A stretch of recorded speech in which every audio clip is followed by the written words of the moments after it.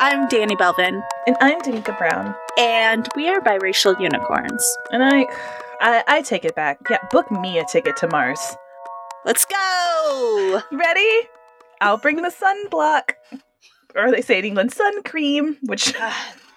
You know, Mars is too cold for me. I can't hang.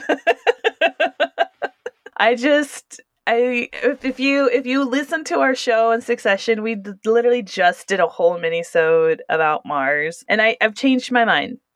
Take me. Don't put all the people I think deserve to be there. After this last month, just take me to Mars. It's been a long month. Yeah. It show has. It's just, this one of those things that's still like in the spring cleaning. So we have like New Year's resolutions and it goes to spring cleaning of just like, how can you thrive and survive? Like, do the cleanup and be better. Still sticking to your, I can't hear any of it. Like, Nope. But we will. We'll survive. We'll make it through. Just like we've had to survive PWIs our whole lives. She picked up what I was laying down. You see that? That's teamwork. Yes, we are talking about predominantly white institutions. PWIs this month. We already have our new toolkit episode up, so go ahead and listen to that real quick. It has some brevity to it, which is shocking for both of us. Stated we're going to be breaking it up into academic PWIs and more professional. Of course, there's going to be obviously some overlay into both, but we'll try to keep each into their resided areas. But yeah, we're cracking into today, and I think it's something that is very, like most of the topics, very near, dear, and very real to both Danny and I. Yes. And like Tamika said, there will be some overlap. Myself personally, I have a segment of my professional career that is in the academy, as it were. So I think I have a hard time separating. So there will be a little bit of bleeding, but hopefully you can all join us for these things. So why do we want to talk about them in the first place, Danny? Well, because predominantly white institutions are the norm. I think like if you boil it all down, the majority of institutions still continue to be predominantly white. And I think for most of us who live in the United States, we will have to deal with PWIs at some point. Maybe not every single institution you deal with, but I think you would be hard-pressed to go through your life without having to interact with a PWI. And I think us as mixed race experience it a little bit differently. I mean, everyone experiences it differently, I suppose. But I think for you and I, for example, we are both mixed with white. So I think our interactions are nuanced and complicated. Yes. In PWIs. Definitely. And when we talk about these things, once again, I think it's for a place of refuge and amplifying that voice for BIPOC people and our mixed race people, and for those who want to continue the work in their journey of being a co-conspirator. This is one of those another layers of understanding privilege. When you are in the majority, that in itself is a privilege. And I know I had this talk ages ago with people about, well, it's numbers, there's just more of us. But we're talking about these societies where there's control of hiring, there's control of who can have access to, and there's a lot more sway and power of the access and who is in and out of, whether it be schools or whether it is in a professional sense. And so there's a lot more power of what could be more diverse. So this is just another recognizing and exposing that privilege of what it's like to be a majority and what the effects it puts on your BIPOC friends, and also what you can do in that place of privilege. To that point, looking at systemic racism is always hard because it's so huge. But I think by looking at a PWI, you get a similar view, but more narrow. So I think it's also helpful when trying to dismantle white supremacy to look at these smaller examples as a stepping stone.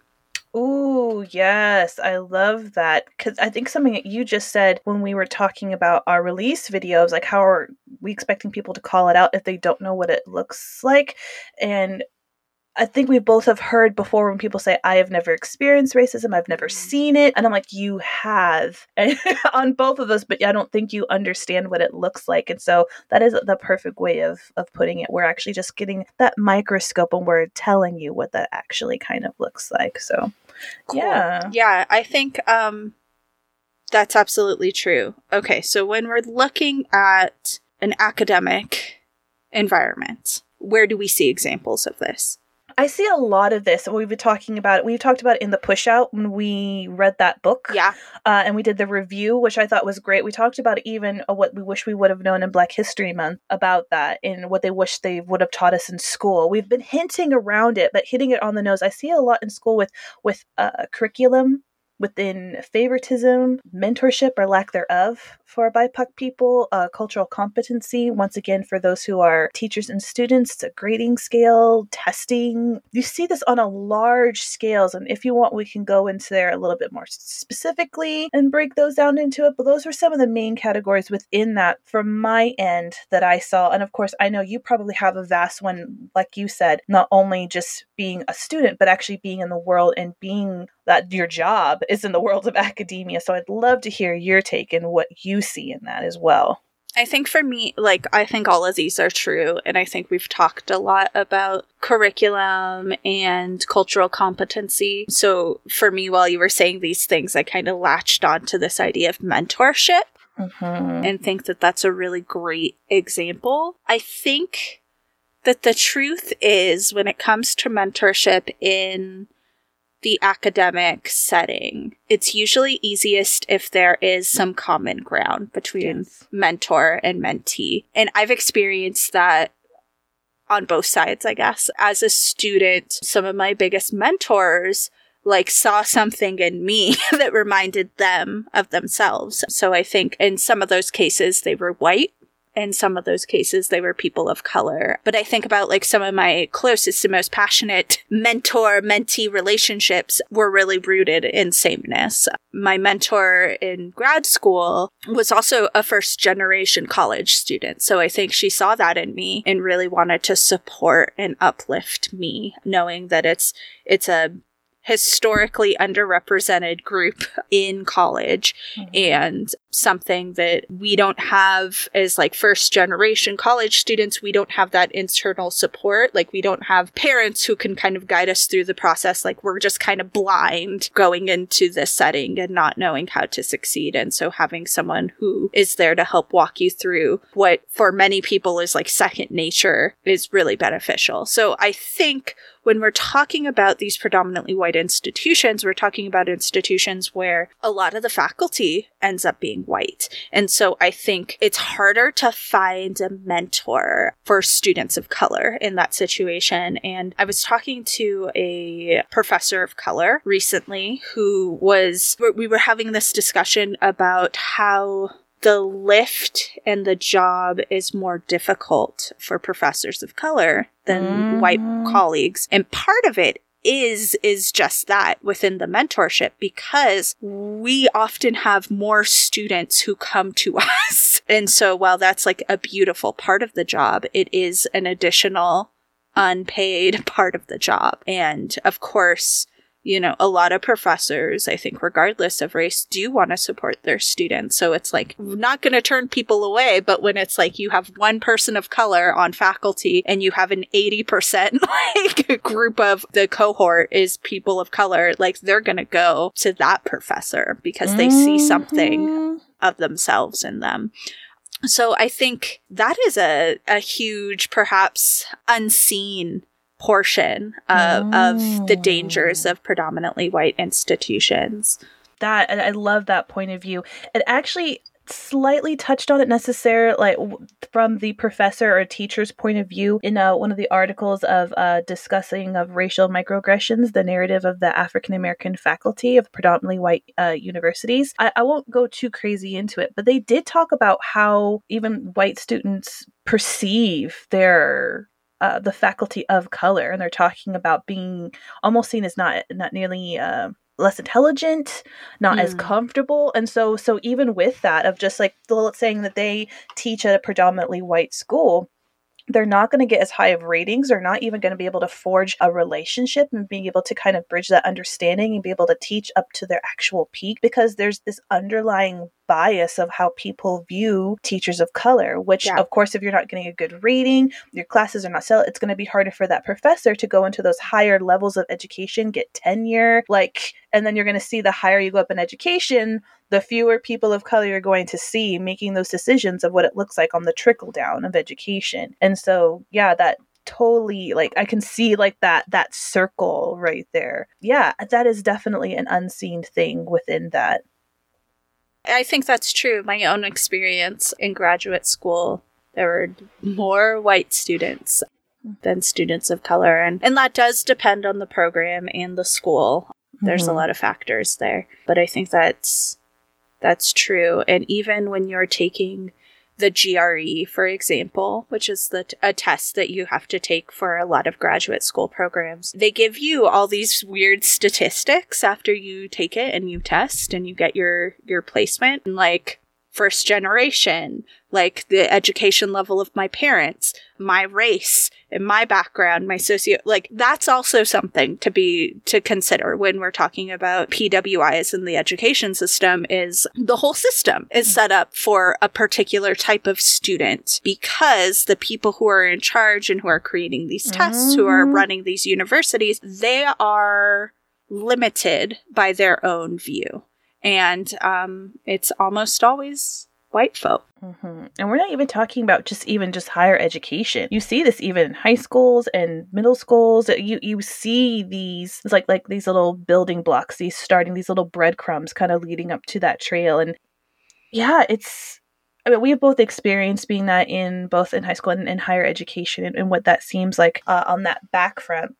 What does that mean, just even interpersonally or emotionally for you? Because you have it on both sides. So that, what do you feel like as being a student in these predominantly white institutions?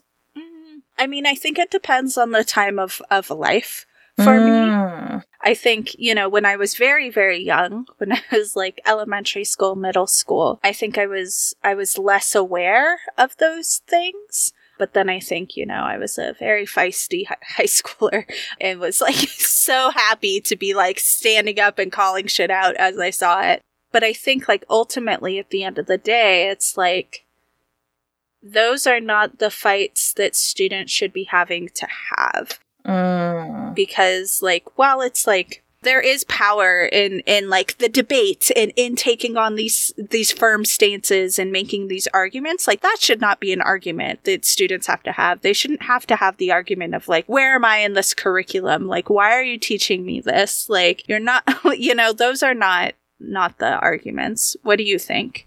I agree. And I think just even if you were having that, once again, the fiery Latina rhetoric, does that make sense? So not only is it having those places to where it's hey, let me bring this up to you. Once again, the biases of having a predominantly white teacher in curriculum, when you bug up against that, you are met with the bias of that, even the way you dress and present and speak, and even the way you may even reflect in your homework or reading list. There's just there's no way for you to be your most authentic self, because it has been made to amplify and show a very European this style. And if you don't necessarily fit into it, you're obviously going against it. So if you dress differently, your hair is different, if you speak differently, if you're wondering where you are, like you said, in the curriculum, then you're being disobedient and thus being disciplined and looked at as difficult, to where then you will not get the favoritism or the opportunities. Because I think, as we both know, as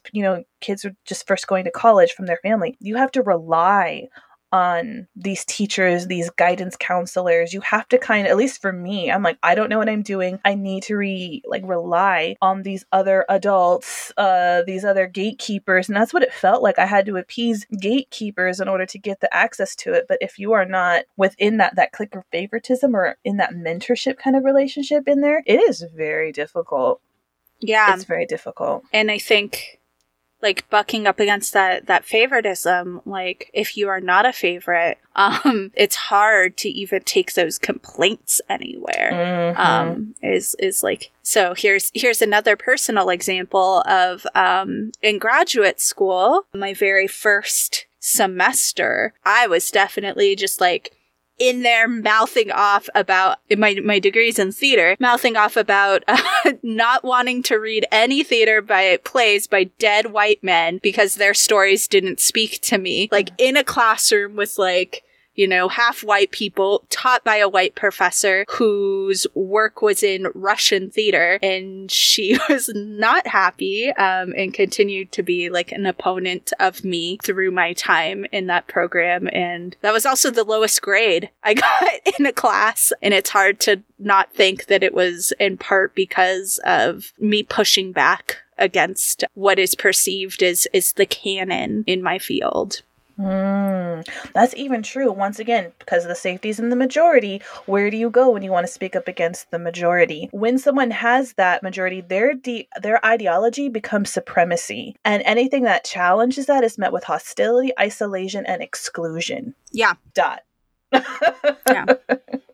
So I think all of that is true. And I think as far as like resources that we're talking about, I think Dear White People, which we've mentioned as part of the toolkit, deals a lot with these issues. And then also the article, Your Predominantly White Organization, yes, even yours, is exactly one live tweeted racist event away from public disgrace, fits in here too. It also fits in, this is one of those, fits into both academic and professional, but it talks a lot about how there's a certain amount of, I hate to use this word, but gaslighting. I feel like it's a little buzzwordy, and like, who even knows what it means anymore?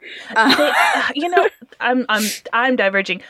So when this word came out, I'm like, yes, that is a thing, and it's been turned into that. And you're right. It's like, it's the word like rhetoric. What's the other word? There's another word where I'm like, every time I hear it, I'm like, it was such a good word, and now they've ruined it. So yes, sorry, I didn't mean to. Yes. But the article does talk about it and uses the word gaslight to describe it. But there's this attitude that many people have in professional settings and within academics that everything is as it should be. And so people not only, and I should say white people, but I think it could be anyone, not only gaslight BIPOC into believing that, but also themselves into believing that. And that is the danger of a PWI, is because it's very easy when you're in a group with people who are very similar to yourself to convince yourselves of such a thing, that everything is fine, things are the way they should be, we are an exception, we are less racist than other white people in other institutions because we do this, because we have this person on faculty, because we have this many students of this background. And just, it's dangerous, I want to say.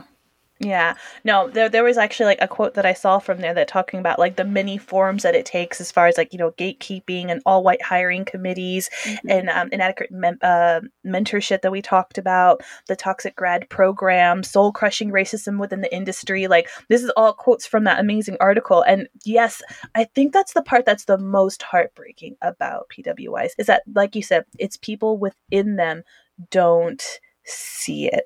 Yeah. And that, I mean, how many, like, oh, we're a diverse program. Well, look all around us. And they literally are not seeing. There might be maybe 2, maybe 3 max of people of color or even women. And they're not seeing it. And that grieves my heart that there are people who, like you said, actual gaslit into these organizations that think, oh, but not us. We've done this training. Oh, not us. Or was it, was it on TikTok? They had this trend where they had what the school looks like on the pamphlet, what the school looks like in real life, what they put on their brochures or what they see on the tour versus what they see. Girl, I was weak.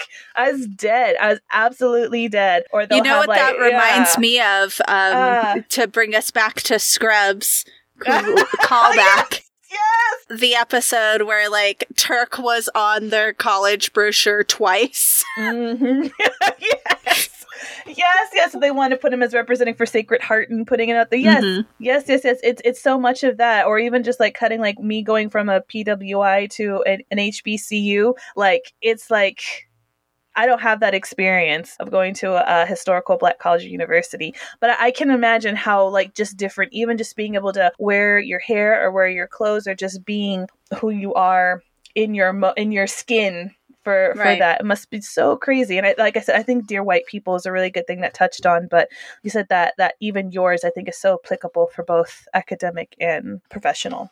Yeah. And there's this, I do want to share a quote from that article that speaks a little bit to one of the quick fixes that a lot of academic institutions seem to think is enough. So the quote is, "Electing BIPOC people to positions of organizational leadership is necessary, but even this is insufficient. In predominantly white organizations, relying on the racial competence of individual officers and program committees to prevent racist disgrace is not enough to shift an entire culture." So what I really love about this is, one, it's stating something that we state all the time, that it's like not the responsibility of the one BIPOC person in the room to change the system. Yup. And two, it's recognizing that these institutions or organizations have a culture. So what we're talking about is not just replacing individuals. We're talking about upheaving and redoing the culture of an organization or an institution. If I see a place that just says, hey, we're responding to, let's say Black Lives Matter with this sensitivity training that they have thrown together, and it has perhaps, hopefully, not always, a person of color leading it. I'm like, who are you hiring? Who's your top tier? Like, I don't want to see the training that is not going to be null and void or mandatory, because then it makes the person who's leading it their issue and their hill to die on, instead of, like you said, a whole culture change. Yeah. So, yeah, that's good. I've been hearing about organizations that have been grappling, and this is a little bit outside of academic, but I think it fits here too. Organizations or schools that are grappling with changing the culture and changing the system, because it's the catch-22 of, we want to change the system and have it be more welcoming and more accepting of people from different backgrounds and not upholding white supremacist attitudes. Like, we want it to be open to BIPOC people. We want BIPOC people here. We want to change. But on the other hand, saying, but we have to serve the people who are here and in the room, and those being white people. So I think you cannot have both. Like, you need to recognize that it is a total upheaval and change. And yes, you can have white people in this new system, but it can't be centered on exclusively them. And once again, that goes back to that, who does it favor? Who does it, like, I love that illustration of the fishes upstream. Who's it making upstream life for? Yeah. And who's having to go against that current constantly? And I think that's another reason why it's so hard to crack into these PWIs, because the moment you mention there might be less space for the majority, there's the pushback. Yeah. And I think that's going to be really hard for some of our listeners to hear, is like, when we say maybe it means that the number of applicants that are white that gets into these certain schools may decrease. I mean, right there, because then it looks like, oh, it's affirmative action, or they only got here based on race, which that in itself is an emotional mind job when people of color get into these PWIs and people don't think they deserve it. Like, that is a real flippin' thing right there. That moment you start thinking that, then they start feeling like the persecution is against them. And I think that's why we have that constant battle of, we're not saying it cannot be also for you. It's just, you cannot be the center of the universe. You cannot be who the system's made for to succeed. Yeah, I think it's important to mention here the role that colorism plays in all of this as well. Yes. And I think as mixed race people, we have to be very, very aware of colorism. Oh, yeah. And our own privilege that comes because of colorism. So I think within an academic setting, like, there is this push to, like, bring in more BIPOC people, but it's like, who are the BIPOC people that are being brought in? Ooh, who are the BIPOC people who are not being brought in? Because let me tell you, as a mixed race girl who's medium tone, I do get picked if I'm going to be one of the ones. And that's a privilege that I have to check of, just like when I'm looking at higher site, when I'm in advanced physics classes or in theater, like who's getting cast? Who's getting that? If they have to have someone of color, it's probably going to be me or someone even lighter than me.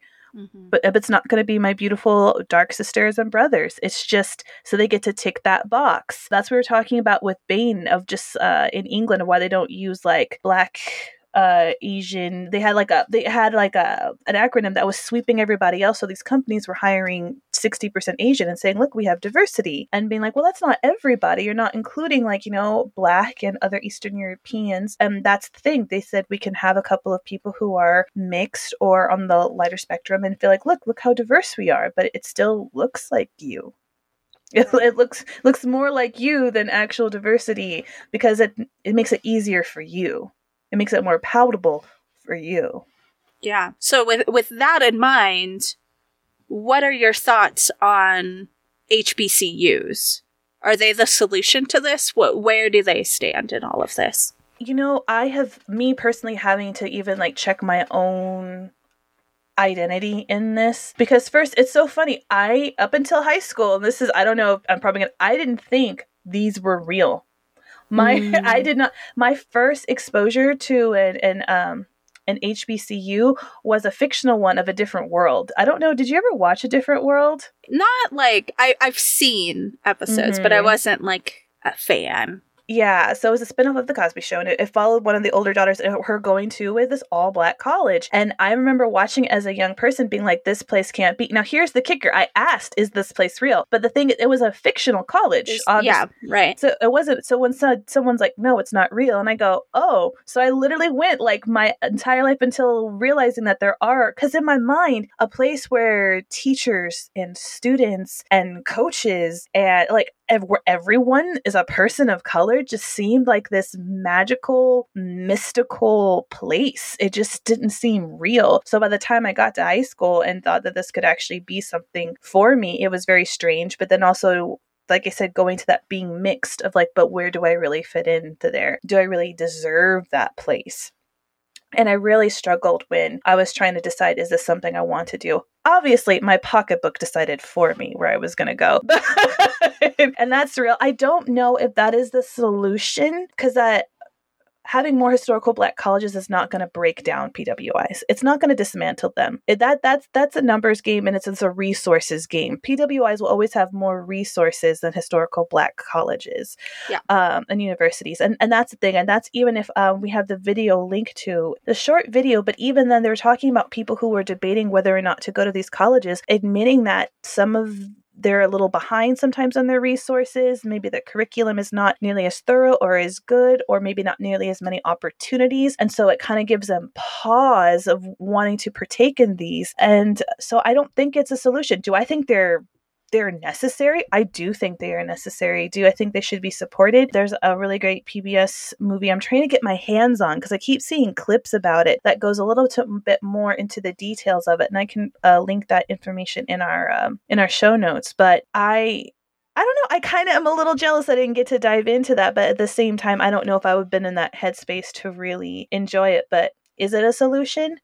No. Do I think that they're divisive? I don't. Do I think it's something that needs to have our support? Yes. It's been known that they have been cut funding on the decline the last 10 years. So I think more attention has been drawn to historical Black colleges lately. And I hope they continue to get the supporting and backing, because they've been on the forefront of the civil rights movement. They continue to go for change. So brilliant minds have come out of all Black colleges. I just think that there's too much for them to offer, but I just don't think they're the solutions to dismantling PWIs. I don't know. What are your thoughts? Yeah, I think that they definitely serve a purpose. I think that they definitely need more support.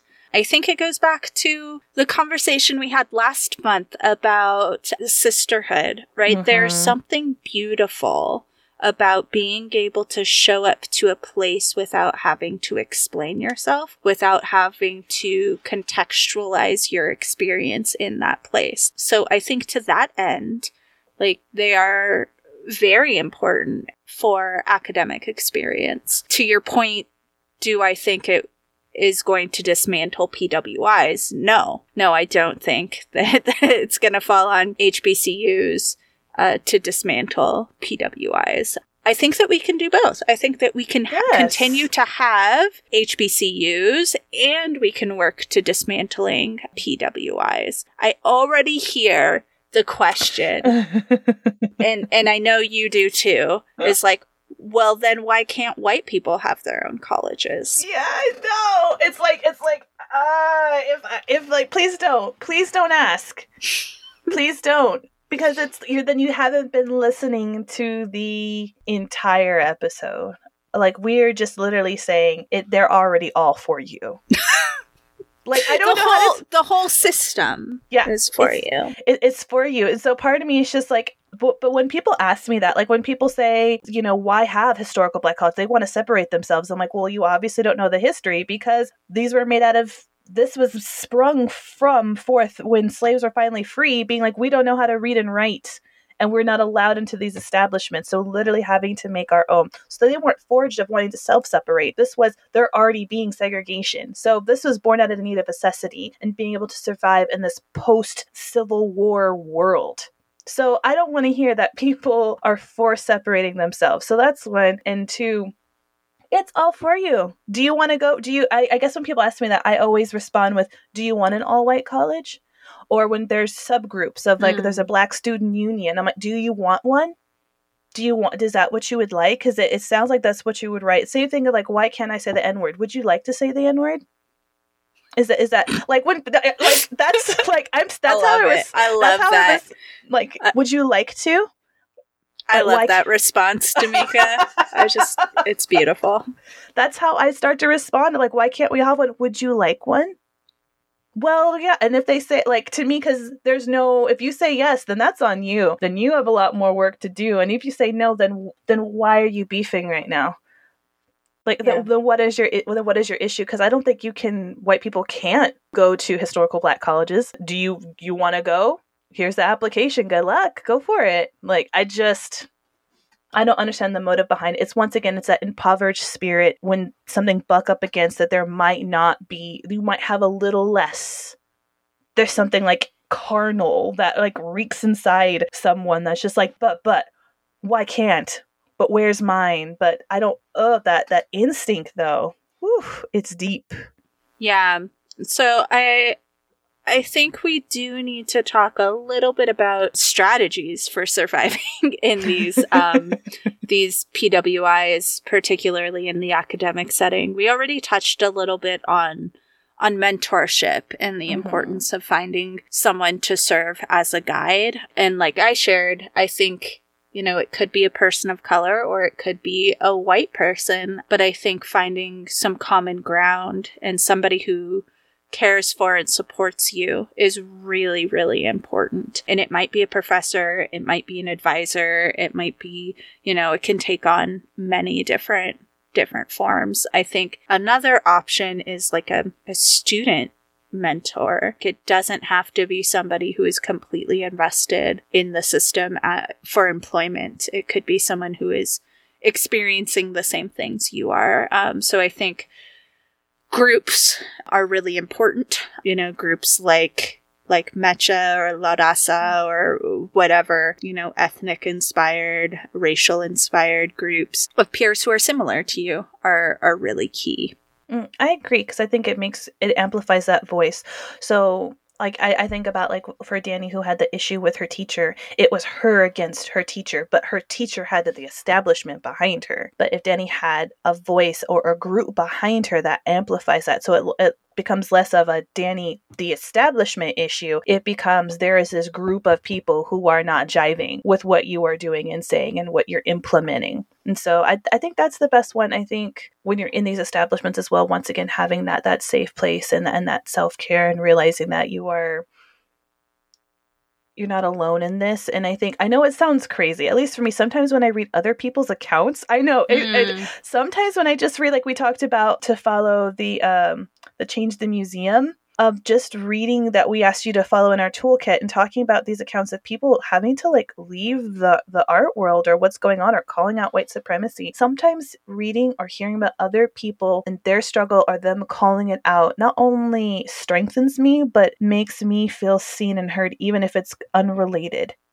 Me reading about a woman who's just like, after 4 years in the art, I had to leave, like for my own mental health. And even though I changed, and I'm just like, I've had to let go of some things because they refused to change and it was making me ill. And I'm like, my gosh, like I'm not alone. I know it sounds like a weird thing. It's the opposite of gaslighting is what it is. It's like the normalizing. It's like someone else having an experience and you recognizing your own experience in that. And you're like, wait, I'm not crazy. Like this isn't just my thing that I'm holding on to. Other people have experienced a similar thing. Exactly.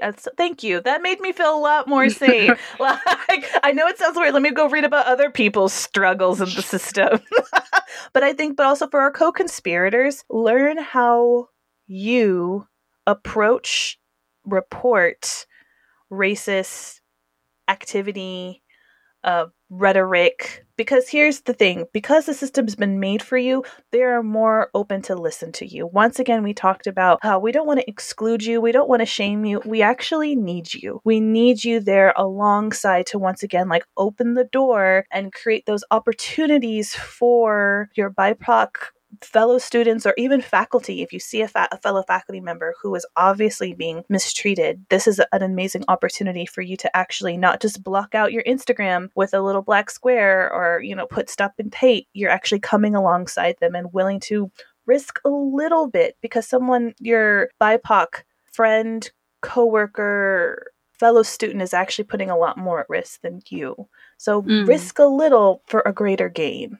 I think that's great advice. Something that is also perhaps a little bit from a place of privilege, but something that is really like, this was a conversation I was having earlier this week, actually, is like the beauty of deciding when we're talking college, when we're talking higher ed, the beauty of being able to decide where you're going and it not being completely rooted in the cost, if you have the opportunity or the ability to choose and to research where you're going. I think we're kind of just told to go like the best place that we can get into, or some students like choose proximity to their family, or either if that's close or far for different reasons. But I think being able to actually research who are the people in this institution and reaching out to current students within that institution are really great. And in this world of social media and the internet, and it's so much easier to do like digital tours and searches for people who are going to school there or who are teaching there than it was even when we first graduated high school. I didn't want to say it. Back in my day, you had to go in person to see these places. But you're right, that it is a privilege point, but it's still a really good point. Yeah. I agree. I think that's a really, really good one. If you have the opportunity and can, do that. There's also the thought of, as a student, while it feels like you have no control over the institution, you actually have a lot of control because the students are the customers, as it were. Money. Exactly. So I think as a student, you can make demands about the kinds of classes that you want to see. You can make demands about the kind of faculty you'd like to see. I think I didn't realize until I was in grad school that, like, you can be part of, like, search committees to a certain extent. Like, you can't be making the hiring decisions, but you can, like, ask to sit in on sample lectures, and you can like record and submit your thoughts about applicants to teach at the universities and colleges. So I would say look into those options as well. Ooh, now that is really good, because we're going to talk about how that differs when you switch into the professional realm. So that's a really good little treat there for those in the academic world to take advantage of. anything else? No, I just think, like I said, just once again, what we talked about, anytime you're dealing, because it goes beyond the academic, right, and the professional. Like Danny and I said, it does seem like a predominant part of the world is made for and inhabits mostly white people. But we talk about having no safe spaces, having that sisterhood, having that brotherhood, having that non-binary hood, having everyone, having just that circle that you feel ultimately safe with. And we cannot stress that enough as we continue to go forward. That's just going to like be this ongoing thing, just saying, of like, once you have that base of having that safe place, like, go to that, use that. That is probably one of the greatest resources you can have for your mental health, because it is taxing mentally. Yeah. You should just be worrying about getting a good education. And, as if school's not hard enough and expensive enough, especially in higher education, you're working to pay for it. You're trying to live, you're trying to get the experience. And now on top of this, you're also trying to just get basic human right, or have an education that's encompassing of life around you and what you see. So it's already hard enough. Be kind to yourself. Absolutely. Yeah. So this week, we're just going to jump over getting mad. Yeah. Yeah, I think unicorns, we're tired. We're so tired. Yeah. It's a great segment, and it's something that we do from time to time. But I think we're just being honest. We're really tired. We're tired. We're too tired to be mad this week. But we are never too tired to get happy. Yes.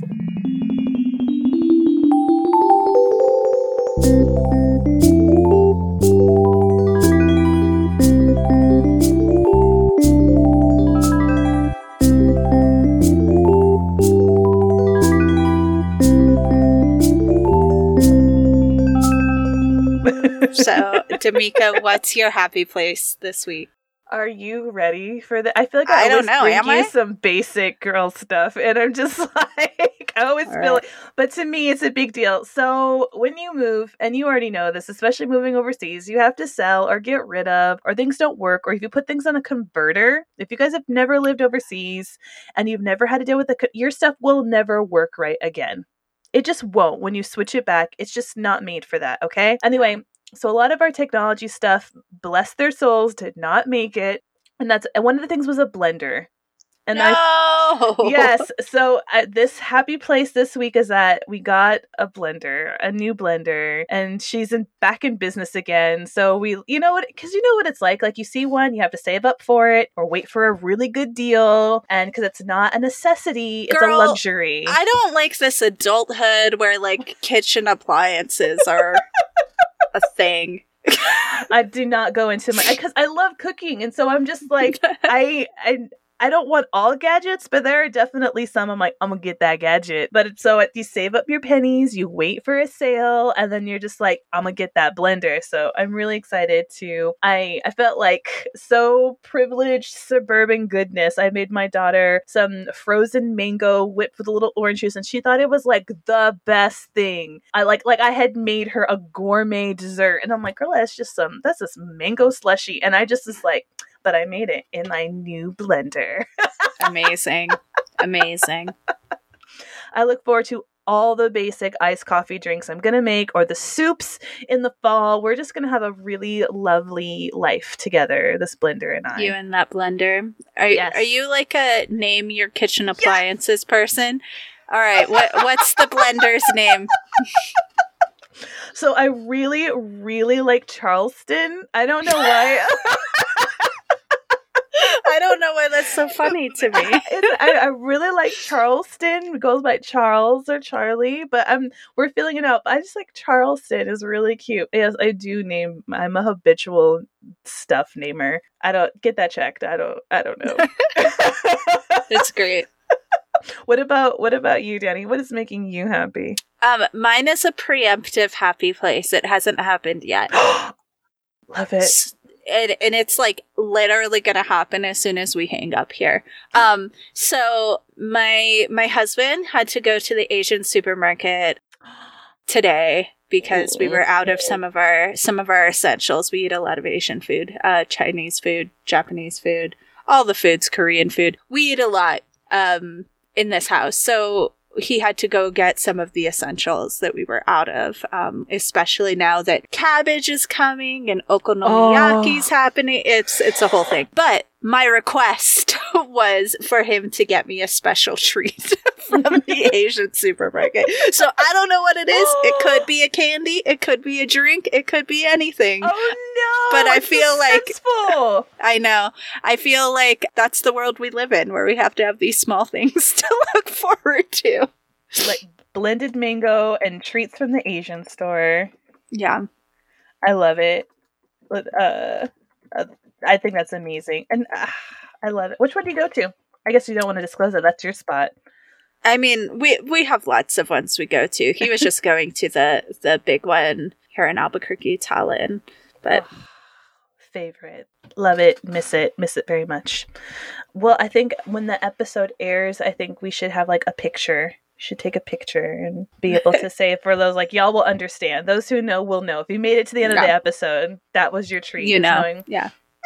at least tell me what it is.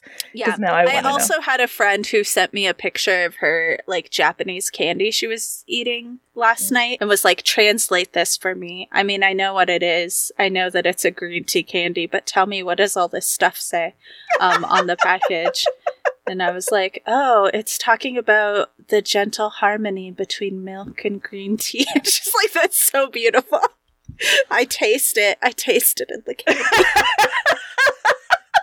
I will say treats from Asian stores just are a lot nicer, a lot prettier, a lot more deeper meaning. But Japan, I love you, but you gotta scale back the packaging. There's too much plastic. Everything doesn't need to be individually wrapped, please. That does seem to be intense, but we'll get there. Every place, we all need improvement somewhere. But I'm excited to hear about your treat, and I also need to know your top 5 staples in the kitchen. You can do it off air or now, either or. Your must-have Asian food items in the kitchen. Oh, Asian food items specifically? Yeah. I mean, I think shoyu, soy sauce, obviously, like an aka miso, like a red miso. I think I'm personally really into umeboshi, which are the pickled ume, which is like a Japanese apricot. I made my own a couple years ago that are really good. Now, a couple years into the pickling process from plums. Ooh. See, I mean, mirin is like in there too, I guess. But the big thing that Ian had to go get is Kewpie, which is my favorite. It's Japanese mayonnaise. Kewpie. And rice. Rice is the last one, of course, obviously. Oh, always. I have to try, because we've had this conversation that I don't like mayonnaise, but you keep saying that it's different. I'm saying, yeah, it's different. It's better. It's good. Okay. You know, honorary mention to all the other things. Kombu, all the different seaweeds. Gotta have a collection of seaweed in your cabinet. Otherwise, you're not living. This is good. This is good. This is good. Now I know, like, a proper basket to make for you when you come to visit. I got all the inside stuff. It's just now. like, here's a basket of seaweed, Danny. Yeah, exactly. And I'm just like, oh, my favorite things. Y'all be on the lookout for that basket of seaweed. All right. Well, we want to invite all of you to share your experiences with us. As we mentioned in the toolkit intro, we're specifically happy to amplify any of your experiences with PWIs, negative, positive, whatever. You can share them with us. You can send them to us via email biracialunicorns@gmail.com, or you can send it to us via social media. We're on Instagram @biracialunicorns, Facebook @biracialunicorns, and Twitter @biracialmagic. We want to give a huge shout out to our supporters and those who contributed to Biracial Unicorns, including the amazing Dolly Pop Art, who's made our amazing and iconic unicorn. I can literally just watch her page. She's incredibly talented. Go check her out. The amazing Joseph Scott, who's done our intro and outro song, and So Smith Photography, who's done some lovely candid photos of Danny and I, the only modern photos of Danny and I together. So it's a very, very, like, precious thing right there. Also, if you have time, if you could listen and rate our show and write like a little positive comment, we would really appreciate that. That just helps boost our visibility. And like I said, we're not trying to get rich off of this, but what we're trying to do is making sure this information gets out there. If you feel like dropping some coin, please feel free to buy us a coffee. All the information is linked down into our show notes, all right? And as always, if you just need a voice to listen to, the unicorns are here. Danny already gave out our information. We just be safe out there, unicorns. Yes, be safe out there. We'll be back next week with a mini-sode, and in 2 weeks with our next part about surviving PWIs. All right, y'all. Peace. Out.